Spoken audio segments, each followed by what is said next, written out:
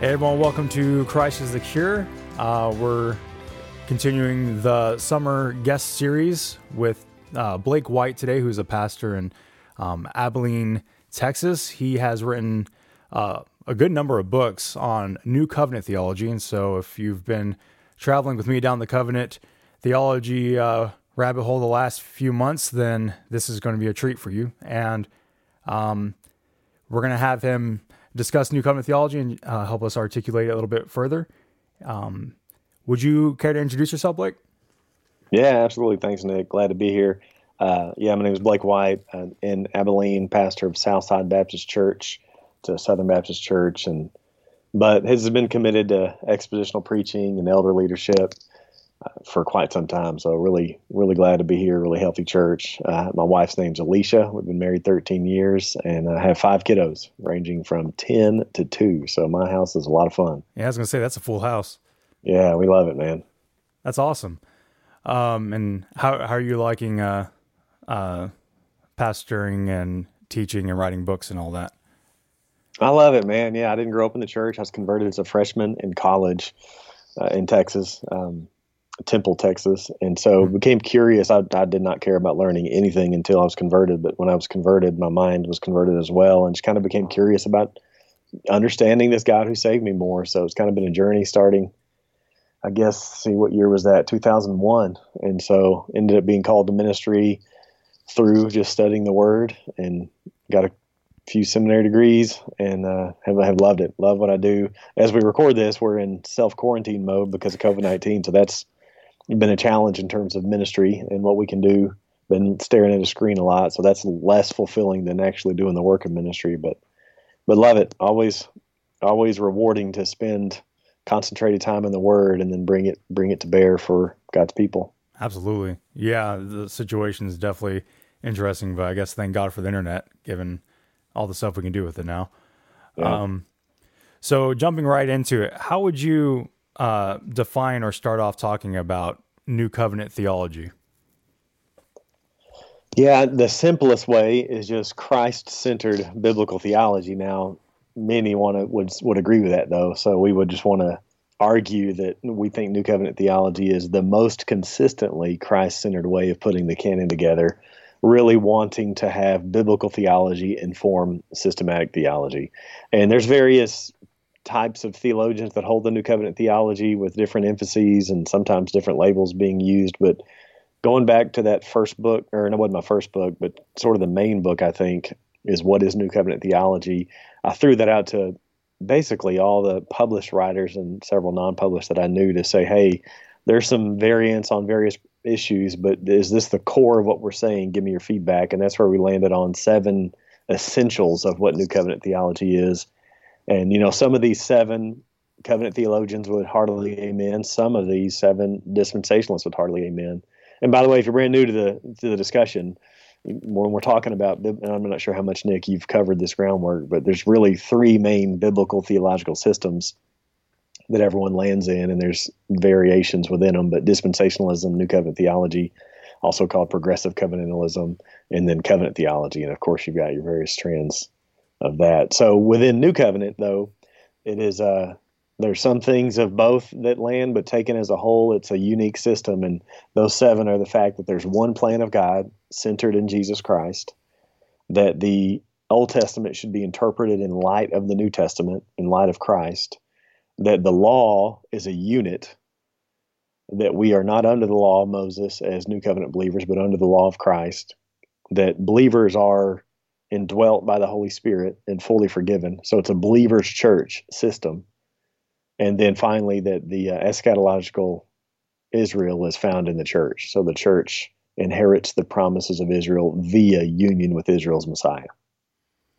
Okay. So that has been one place that's been particularly interesting, and it's kind of a running joke that we don't talk eschatology on the show because, it's eschatology. But in terms of Israel and Christ, could you articulate just briefly the New Covenant theology view on that? Like the church is in Christ and Christ is the fulfillment of Israel. How would you explain that? Because that's always been one area that I can't wrap my head around in terms of New Covenant theology. Yeah, and I don't know if there is one new covenant view on this issue. I'm sure Okay. there's not, but we are defining ourselves sort of opposed to the other systems, right? In order to get clarity, and so obviously dispensationalism is going to have a sharp distinction between Israel and the church. That's sort of what makes one a dispensationalist. But even we're much more in common with covenant theology, but there is a difference in terms of nuance, especially Presbyterian covenant theology. So we would say if you look at the storyline of Scripture, and they all go hand in hand. You look at these promises of the restoration of Israel found throughout the Old Testament prophets, but also starting earlier, even Deuteronomy 30. We see that coming to fulfillment in the first coming of Jesus. And so, one way to describe the ministry of Jesus is that he came to gather scattered Israel around himself, right? And so, you think about him getting 12 disciples and think about John 1. Some of these first 1 and 2 chapters of the Gospels are really important with all that Old Testament promises being brought to bear. And John says that he came to his own didn't receive him, but to those who did, to them he gave the right to become his children, who were born not of blood, not of the will of man, not of the will of the flesh, but from God. So that piece of union with Christ is really important for us. And I don't mean to shamelessly plug, but I've got a book called God's Chosen People that unpacks this. That's a couple hundred pages to show that Jesus is the key. It all funnels down into him, and then he opens it back up to whoever find themselves in him through faith. Probably the best summary verse is Galatians 3:29. If you are of Christ, then you are of the offspring of Abraham, heirs according to promise. So having that union with Christ is a vital piece. Sometimes covenant theology would basically equate Israel and the church. I know that there are more careful exegetes that won't do that, but we want to say it's not Israel equals the church. It's Israel summed up in their Messiah, Ephesians 1, then broadened out to the church. Interesting. And with that also shows that it's a believing community once again, because Jesus, if you're in Jesus, you're a believer. No one is in Jesus who's not a believer. So that by definition means that the New Covenant community is believers only, and that would be something that sets apart a believer's church view from a mixed, and most often would set apart Baptist from Presbyterians. Yeah, I was about to say that's a pretty significant discussion. We've been having baptism discussions lately for a while now, so that's been coming up quite a bit. And by the way, plug away for listeners. I'll put Blake's author page from Amazon in the description so people can get to your works easier. So talking a little bit about history, I've heard it said that New Covenant theology is like a type of innovation. The history card comes out kind of often in various discussions. I guess how would you respond to that notion that it's not historical and that it's just something that's just kind of popped out of thin air? Yeah, I hear that. I hear that often as well. So if you look at the other two systems, dispensationalism was pretty much unheard of before Darby. So not that long ago. And then, of course, I would argue that the covenant theology we now know, it's certainly older than Darby, but 17th century. But if you look at exegesis, and that's what I really care about is the exegesis of Scripture, value tradition, and want to have a humble posture towards it. But at the end of the day, sola scriptura, Scripture is the norming norm. And if you look at exegesis, you take some of like the church fathers, for example, and you look at the way Irenaeus in the apostolic preaching of the cross, how is he putting the canon together? Well, he's certainly not talking about dispensationalism and those dispensations and the separation, but he's not talking about a covenant of grace or a covenant of works either. So I would argue that if you look at some of the church fathers like Irenaeus or even Justin Martyr and the way he's putting the canon together and some of his language about Jesus being the new lawgiver and those sorts of things, when he's dialoguing with Trypho the Jew or John Chrysostom in his commentaries, which are surprisingly relevant and helpful, especially on Galatians 3, John Chrysostom's really helpful, and he's putting it together in a way that we are putting together as New Covenant guys. Then, of course, Luther. Luther's hard to nail down because he's Luther.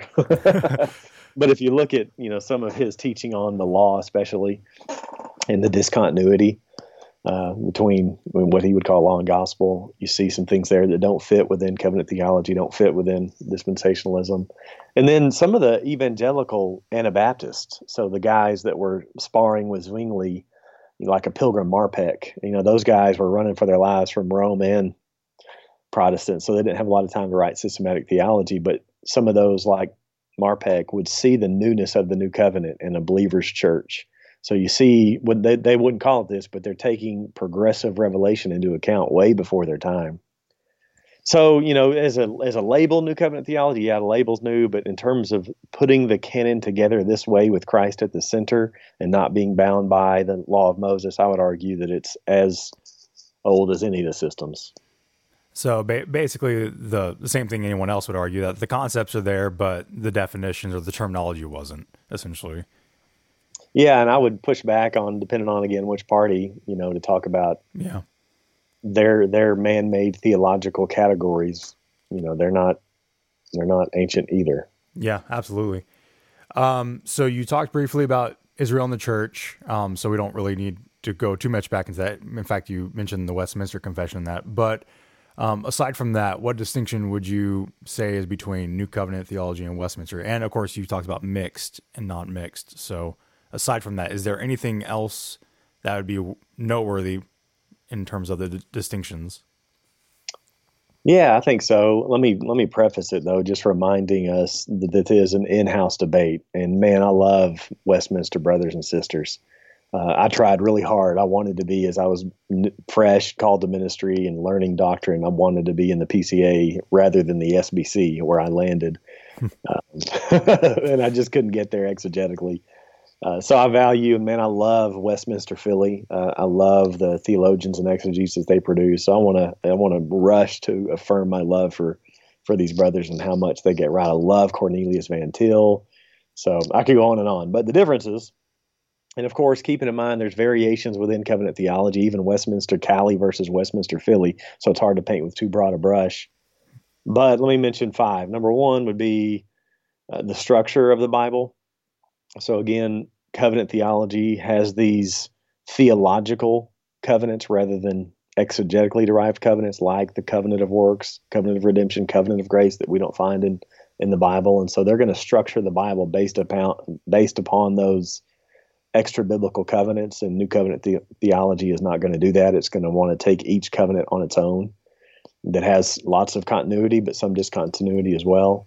So that'd be number 1, structure of the Bible. Number 2, in that, kind of really a sub point to that, is we're going to see less continuity than they will. If you have a covenant of grace that spans every covenant, it tends to flatten them out. And we see in places like Jeremiah 31, a pretty strong discontinuity between the old covenant and the new covenant. Jeremiah says it will not be like the one I made before. And so we see more discontinuity between the old covenant and new covenant. And then we already mentioned it, but third would be the nature of the new covenant community. We see that Jesus is the key, and so that we are only in the people of God based upon union with Christ, which comes by faith. So again, it's a believer's church, and we would go, Jeremiah 31 is a big passage for us, where in the new covenant, all will know the Lord. Absolutely. To use Ezekiel's language, all will have the Spirit. And so that's a big difference on the nature of the covenant community. It's a believer's church, not a believers and their seed or unbelievers. Fourth would be related to that union with Christ is the key between Israel and the church. And then a big one, of course, as you mentioned, is the law. They would see the Decalogue as the eternal moral law of God, and we would say that we're not under the law of Moses anymore.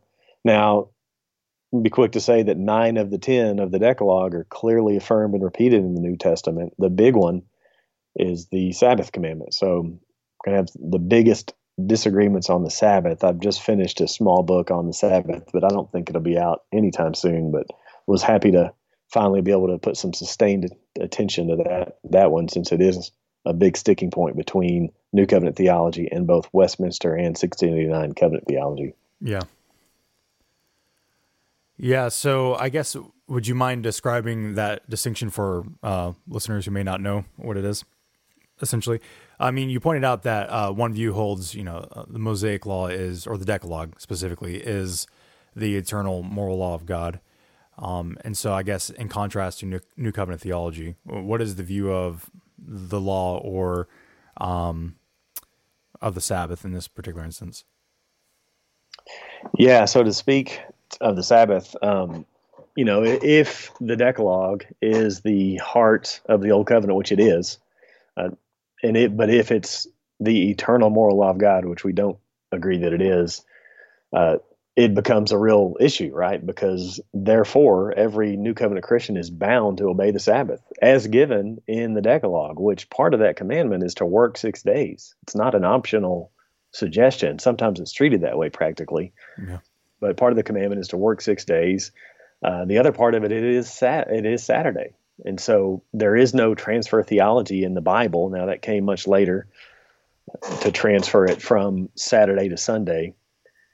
So that's another issue, another conversation. But the biggest thing is, will we bind the consciences of God's people with a commandment that has clearly to us been fulfilled in Christ? And so the key passages that we will pound again and again and again that we just humbly don't think our covenant brothers have done justice to are Galatians 4, 8 to 10, Colossians 2, 16 and 17, where Paul explicitly says, don't let anyone judge you based upon the Sabbath, which was a shadow of what was to come. And then Hebrews 3 and 4, where we see rest, this Sabbath rest is ultimately pointing to Christ. And do we have it fully yet? No. But do we do have it in reality? Yes. And then Matthew 11, Matthew 12, other places. So the biggest thing for us is we see in the New Testament pretty clearly that the Sabbath pointed toward Sabbath rest in Christ. And so we're no longer bound then to that day, which Galatians 4 has pretty strong warning about. So out of curiosity from there, in praxis, whenever, we observe the Lord's Day, how do you see that in relation to what could or would have been the Sabbath? Or how do you see, take a day's rest? And because that kind of opens up a door of like, well, so do we take a day of rest, or is it just a continual abiding? I guess, how would you clarify the relationship in that sense, if that makes sense, hopefully? Yeah, well, that's where, to be honest, I get a little irritated. I get called oftentimes by covenant guys an antinomian, and New Covenant guys have been called antinomian often because we're supposedly against the law of God, by which they mean the Decalogue.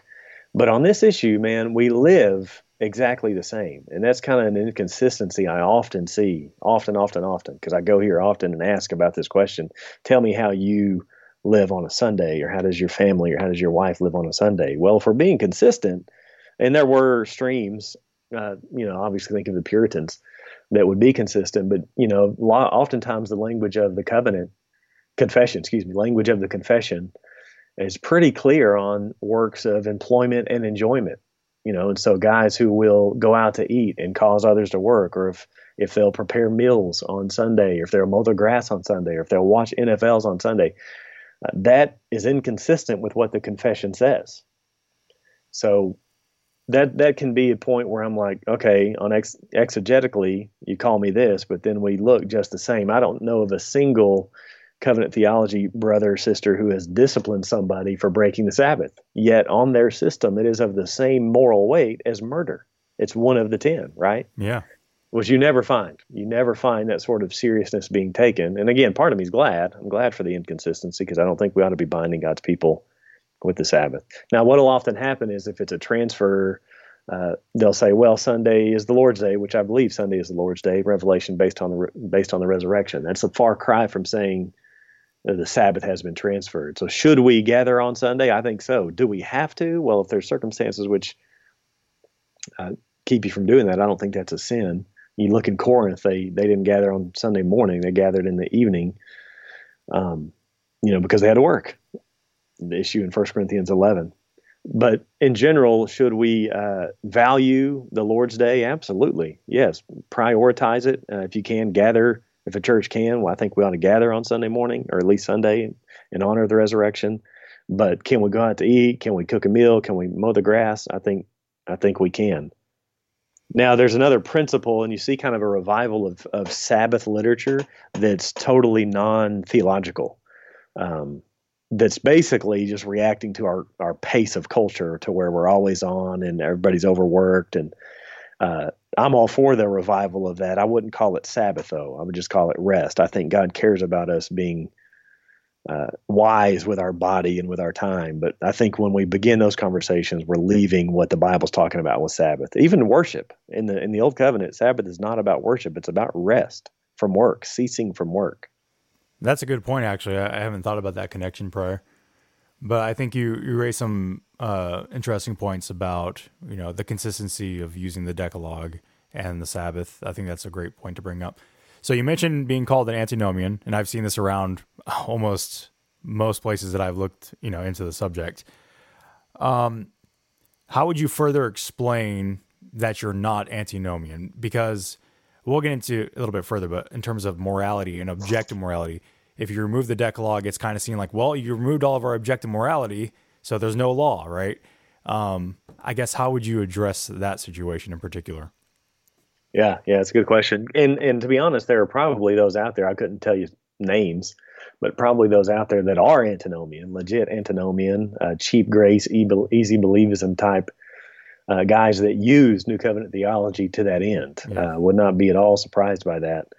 But for us, we take, and this is one of the emphases, we take the New Testament very, very seriously, the teaching of Jesus and the Sermon on the Mount. And there are some 2,000 imperatives in the New Testament. So, if you look at the Decalogue, you got 10. You look at even the Old Covenant, you got 613. Well, the New Testament is filled with imperatives, filled with commands. It's just we look to Christ first and foremost, listen to him, Deuteronomy 18 tells us, as he would come, not to Moses. One of our key passages, one of our ones we turn to again and again, is 1 Corinthians 9. If listeners have a Bible, it'd be good to open it. 1 Corinthians 9, verse 20, and Paul's talking about his mission, but in it we learn part of his theology of the law. He says, he's free from all. I made myself a servant to all that I might win more of them. To the Jews I became as a Jew in order to win Jews. To those under the law, I became as one under the law. I think he's just talking about Jews again. And he gives this really important parenthetical comment. Though not being myself under the law. Here the Apostle Paul saying he's not under the law. That I might win those under the law. Verse 21. To those outside the law, speaking of Gentiles, I became as one outside the law. And then another important parenthetical comment. Not being outside the law of God, but enemos Christou, under the law of Christ, that I might win those outside the law. So you have a fascinating verse here where you have Paul saying he's kind of in a third position. He's not under the law as a Jew would be. He's not outside the law as a pagan Gentile would be, but he is under the law of God, which is the law of Christ. And so in this verse, he makes the distinction between the law, meaning the Jewish law. I think every credible New Testament scholar sees that here as nomos being the Old Covenant law. He says, I'm not under that law, but I am not outside the law of God. But now in this New Covenant era, what that means is being under the authority of Christ. Okay. So one clarifying question for that. That was a great explanation. Thank you. In terms of, say you're talking to an unbeliever, by what law, I guess, or by what standard are they judged by that we need to call them to repentance? Is it the law of Christ that he's restated in the New Testament, or like where do we go back for that? Yeah, so I think if you use the New Testament as your model, what is their evangelistic method? Book of Acts is really good here. And the call is to repent and believe in Jesus. Yeah. So the issue is unbelief. They're not submitting to the king.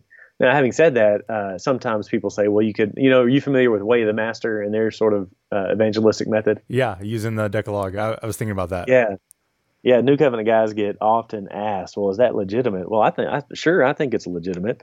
I think you need to have, and you could use a whole host of things. In our culture, increasingly, I think Tim Keller's onto something, increasingly something that might be more effective in our culture than going to, say, the Ten Commandments or other commandments is the whole issue of idolatry, which we find obviously in Romans 1, Colossians 3, Ephesians 5, because Western people increasingly just don't have categories for sin and guilt. So if you just say, you're breaking God's commands, increasingly people don't care about that. They need to, and part of our job is to get them there. But if you're looking at the sermons, evangelistic sermons in the book of Acts, it's repent and believe in Jesus, and they're judged on that. But he also speaks in Romans 1 of this demand. The word is demand. I think it's dikaioma, same one used in Romans 8, 3 or 4. And so there is this universal demand that I think different theologians have used different language to demonstrate it, or you could even say his righteousness that becomes encoded in different ways. Encoded in one way pre-law, encoded in another way with the law of Moses, and then encoded, enshrined in another way in the new covenant. So in terms of his character doesn't change, but what he demands does change over time. You look at, divorce and remarriage and David, that's another clear example where God's demand has changed.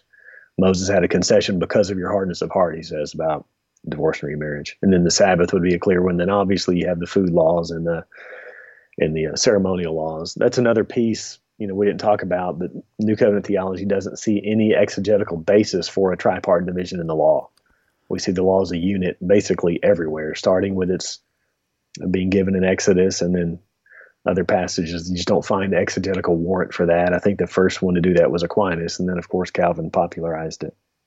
Yeah, actually, I'm glad you mentioned that because I was going to bring it up at some point, but you summed it up that pretty well.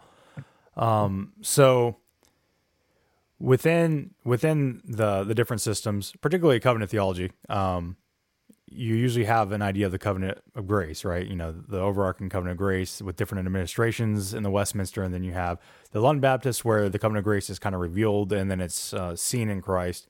What is the new covenant theology position on the covenant of grace?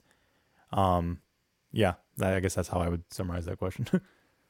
Yeah, we would just see we don't see that phrase in Scripture, and so we want to try where possible, and I think the vast majority of times it is possible to stick with the language of Scripture.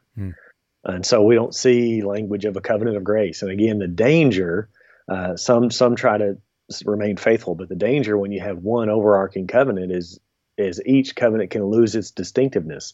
And in Scripture, you find covenants, plural, right? Ephesians 2:12, Romans 9, covenants is plural. It's fascinating. I was doing some work on Ephesians 2, and I believe it was Charles Hodge. I hate to misquote him, but I'm 90% sure it was Charles Hodge. In the text, it's plural covenants. And in his commentary, he translated as singular covenant. Interesting. To fit his theology. And so if you look at those biblical covenants, whether it be, whichever one, there is a lot of continuity, and clearly they're building upon one another, but there's also discontinuity, and we don't want to flatten those out. And where the rubber really meets the road is the difference between the new covenant and old covenant. The new covenant is not just a renewed covenant of grace. It is radically new. Jesus Christ and the gift of the Spirit change the people. And so that's the biggest problem, I think. A lot of guys will try to hang on to the covenant of grace and make it equate the new covenant. We want to just lean on letting biblical theology form our systematic theology, so we just don't see the usefulness of the category. Right. When we use language, that's where that first point, there's one plan of God centered in Jesus Christ. That's coming out of Ephesians 1, where God's plan and his purpose is to unite all things in Christ. Right. We prefer purpose plan centered in Christ. Okay. So with that said, I guess how would you articulate the covenant made to Abraham? Because that's kind of where everything gets more complex. And so perhaps if you wouldn't mind briefly touching on how y'all view, or at least how you view it. I don't know if that particular is monolithic amongst New Covenant theology or anything like that.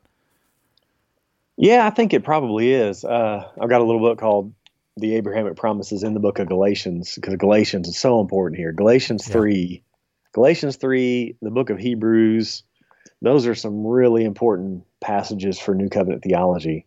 In fact, when I was doing work for this Sabbath book, you look at who are the main players of covenant theology in the last 50 to 100 years, and John Murray's name is going to be up there. Now, he's more of your monocovenantal strand in Philly than your Cali guys. But, he's a big player in the literature. And this was a critique by, I think it was Gordon, can't remember. It was a critique by another covenant theology guy. But the critique was that John Murray never so much, I think the language was wrote so much as wrote a paragraph. It was striking to me on Galatians 3. And so if you're talking about covenantal relations, Galatians 3 needs to be the first place you go. Yeah. And there he shows us there's clear discontinuity between the Abrahamic covenant and the old covenant. And there's more continuity between the Abrahamic covenant and the new covenant. And you could just summarize it as what's the difference? Well, the difference is God says in Abrahamic and new, I will. And in the old covenant, he says, if you. Right. All the stipulations. Yeah, God's going to make one happen. The other one is up to the people, and the people in the old covenant didn't have the power to obey. They didn't have the Holy Spirit. John Riesinger says they didn't have batteries included. Well, the new covenant comes with batteries, so we're able then to obey and be faithful, unlike Israel of old. And when you talk about the offspring of Abraham, you can't just leave it there. John Riesinger's got a book called Abraham's Four Seeds, which I think is one of the first ones people ought to consult if they're curious. The subtitle is A Critical Examination of the Presuppositions of Covenant Theology and Dispensationalism. And he talks about, when we talk about the offspring of Abraham, you can't just leave it there. You've got to talk about which seed, which offspring, because you have the natural offspring, then you have the natural but special offspring. You have that clear delineation with Jacob and Esau, Isaac and Ishmael. So which one? So you got your natural, then you've got your natural but special, and then you've got your Christological. That's Galatians 3:16. Who is the offspring of Abraham? It's singular. It's Jesus. And then you have the more corporate. So that's Galatians 3:16. It's Jesus. Well, in 3:26-29, just a few verses later, he says the offspring of Abraham is the church. Is he being inconsistent? No, he's just a wise reader of Scripture, and he sees that corporate personality of Christ. He is the singular seed of Abraham, but he opens it up, and those who are by faith united to him become offspring of Abraham. So it's the offspring has a fourfold nature to it. That's interesting. Yeah. I mean, that makes sense too, whenever you think about the way that it's all laid out, especially in terms of, like you said, Galatians 3. Galatians 3 is a pretty heavy chapter. So I guess if you could preemptively clear up any additional misrepresentations or misunderstandings regarding this view. We talked about antinomianism. We talked about, you talked about some people will use New Covenant theology to kind of push that, and which, I mean, every branch is going to have their things. But if there was any type of misrepresentations or misunderstandings that you come across that you could correct preemptively, what would you pick? Yeah, I think we covered what I consider the most important ones. One thing I heard maybe a year ago, it was a Baptist covenant theologian, and we haven't talked much, but obviously there's really big differences between Presbyterian covenant theology and Baptist covenant theology. Yeah. But this guy who ought to know better, he said that New Covenant theology is nothing more than hyper dispensationalism. And, that's just a straw man, especially when you begin to look at what we're saying. There's pretty clear differences and distinctions. I think that's just a way of, wiping us aside without taking seriously what we said. So, yeah, I've actually heard that before. Is there a particular motivator behind that type of assertion? Because I don't particularly understand why it would be applied to you guys. Probably that we emphasize discontinuity. And because they obviously, they chop up the Bible with their, especially the early on when they had the dispensations that basically there was no relationship between one and the next. And that's where the progressive dispensationalists have, I think, come the right direction to see there is overlap between their dispensations, but still they're going to emphasize discontinuity between old and new. And so again, we don't talk about dispensations, we talk about covenants, and we emphasize discontinuity between the old covenant and new covenant. And so my guess is that's the main reason.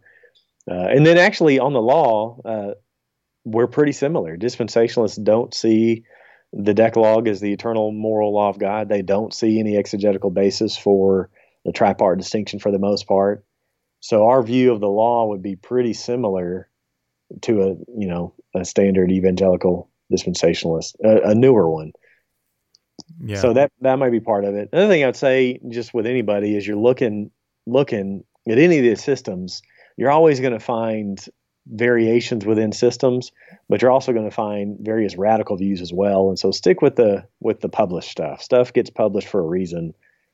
So when you're looking at anything, I would encourage that. I remember when I was taking my first senior pastorate, I had written some books, and one of our members saw that it was advocating New Covenant theology and had Googled it and found all kinds of stuff. The most important of which was, well, I read that New Covenant theology doesn't believe in hell. I don't even know where she got that, but that's just an example of you're probably going to find all kinds of radical stuff out there on the internet, but things are not published for a reason, and some things do get published for a reason. Yeah, certainly takes discernment to navigate the internet most times. Yeah. So you mentioned a lot of resources, and you said the Four Seeds of Abraham would be one of the top ones. So I guess if someone was wanting to read up more on the subject, that they just want to pile on like a stack of books, what would be the first, couple that you would recommend? Maybe in addition to the Four Seeds of Abraham. Yeah. I'm probably the best place again. Self-promoting here, but that little book, it's just so short. It's, I don't even know, 60 pages probably. What is New Covenant Theology? Oh, nice. I wrote that for just a very, very, very, very basic intro. And then of course, Four Seeds. And then there's an edited book. I think it's B&H Publishing, called Progressive Covenantalism. Has some really good essays in there from some solid scholars. The Big Daddy is Kingdom Through Covenant, which is by Peter Gentry and Stephen Wellum. That is large and heavy going, lots of exegesis, lots of Hebrew exegesis especially. There's a 5 Views on the Law book by Zondervan, and Douglas Moo's entry is fantastic. At the time, he called it a modified Lutheran view. Since then, I've heard, at least in one conference, he called it a New Covenant theology view. And it would be where most New Covenant theology guys land, 5 Views of the Law. I think you can find that on his website for free if you fish around. Oh. Really, anything Moo has written on the law is really good. Jason Meyer, who's now the preaching pastor at Bethlehem, has a really good book called The End of the Law.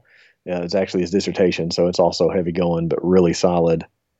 Craig, what's his name? Blomberg. Blomberg has an entry in the 4 Views on the Sabbath book that is what we're saying. Again, I don't know if he uses the label, but his view would be real similar to our view.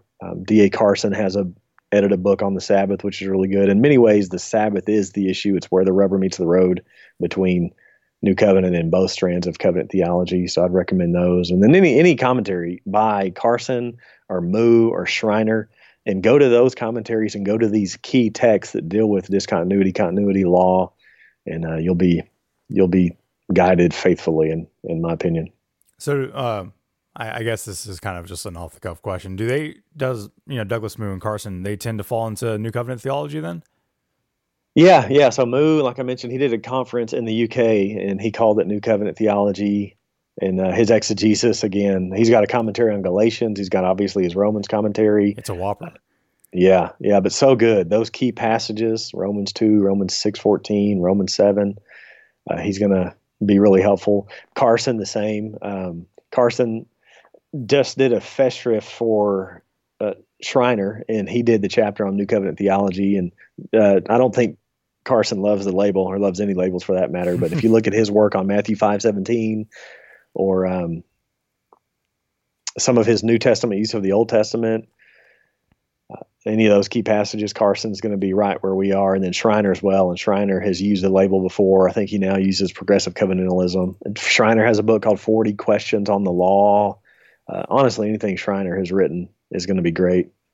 And then I love the exegesis of the Westminster Philly guys. So you take guys like Poythress and Gaffin and Beale, Frank Thielman, that with the text are really, really solid. It seems like it betrays their confession. Yeah. But with the text, their hermeneutic is real similar to our hermeneutic in terms of being Christ-centered. I just don't know that they get there quite as consistently in 2 areas. Number 1, the Sabbath, and number 2, the nature of the New Covenant community. Yeah. I've kind of noticed that too. I mean, even whenever I was doing research for baptism, I found that, Calvin's, definition of baptism against Rome and in institutes was kind of contrary to his own view on it later on. And it's like, how does he manage that? But that's just one of those things. That was very resourceful. I think that's going to it's going to give me a lot of things to look at too. I appreciate that. Before we completely close out, are there any closing thoughts you want to throw out there? Yeah, well, I just want to reiterate my love for these other camps. You will never find a liberal dispensationalist. They love the Bible, and they've always taken it seriously. So though we land on different spots, I'm in Texas. You're in Texas, so Dallas and the faithfulness of so many expositors that came out of Dallas, and then on the other side too, just the God-centered worldview of the Westminster tradition. I'm so thankful for. we just come out to different places. Some of it matters practically, at the local church level, especially when you're talking about baptism. And so these are important areas to be talking through. I feel like the New Testament deals with discontinuity, continuity on every other page. So it's something we want to work through, and we want to always be reviewing and renewing our views in light of Scripture and letting the confessions inform us. But at the end of the day, letting Scripture have the last word. And I think when we do that, we see Christ as the culmination of the law, as Romans 10:4 puts it. Yeah, I'm glad that you emphasized that, the unity, in essentials. And it's true. I mean, you read a book, it's most likely written by a Presbyterian. So it's just one of those things. So yeah, it was great having you on. And again, for everyone listening, this is Blake White, and I'll put his Amazon link in the description. I'll try to make a list of some of the resources he mentioned here. And thank you again. Thank you.